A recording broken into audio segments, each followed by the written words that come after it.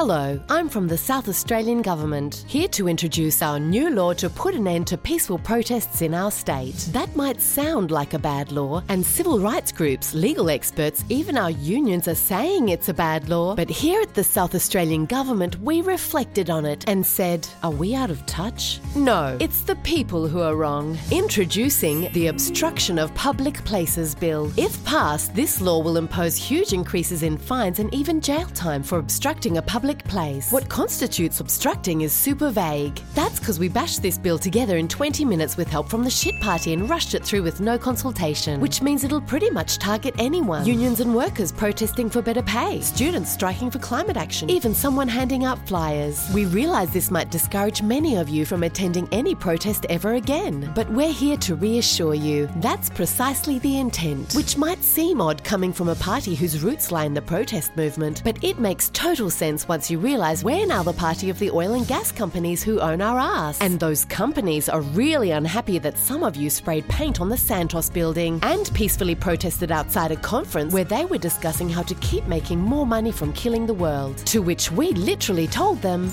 we're at your disposal. And to prove it, this guy, who is Santos's bitch, introduced this new law the very next day. But rest assured, it definitely has nothing to do with the fact that Pete's brother works for Santos as head of government relations. Cool and normal. Also, no conflict of interest with Santos sponsoring police cars in this country. Cool and... With this new law, South Australia joins other states that have recently passed laws to punish peaceful protests. Sure, our penalties will be the harshest in Australia, but be grateful because as this dickhead said, in some countries you'd get your head chopped off for protesting. Visit South Australia, land of freedom, where protesting only gets you bankrupted and jailed for 3 months. If you'd like to support this shitfuckery, please blame the greeny lefty losers for inconveniently disrupting traffic instead of the c***s who are killing our mother. We love it when you fight each other instead of us. And if you don't support our new law, well, now would be the time to say, fuck this shit, and peacefully protest in the streets. Or tomorrow, it'll be illegal. This has been a message from the government of South Australia. Fuck you.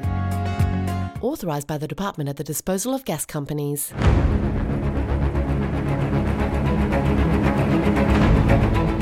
Thank you to all our patrons for making the Honest Government ads possible, especially our patron producers. If you want to help us keep governments honest, you can do so at patreon.com/The Juice Media, or you can grab some merch from our store. You'll find all the links in the video description. Till next time.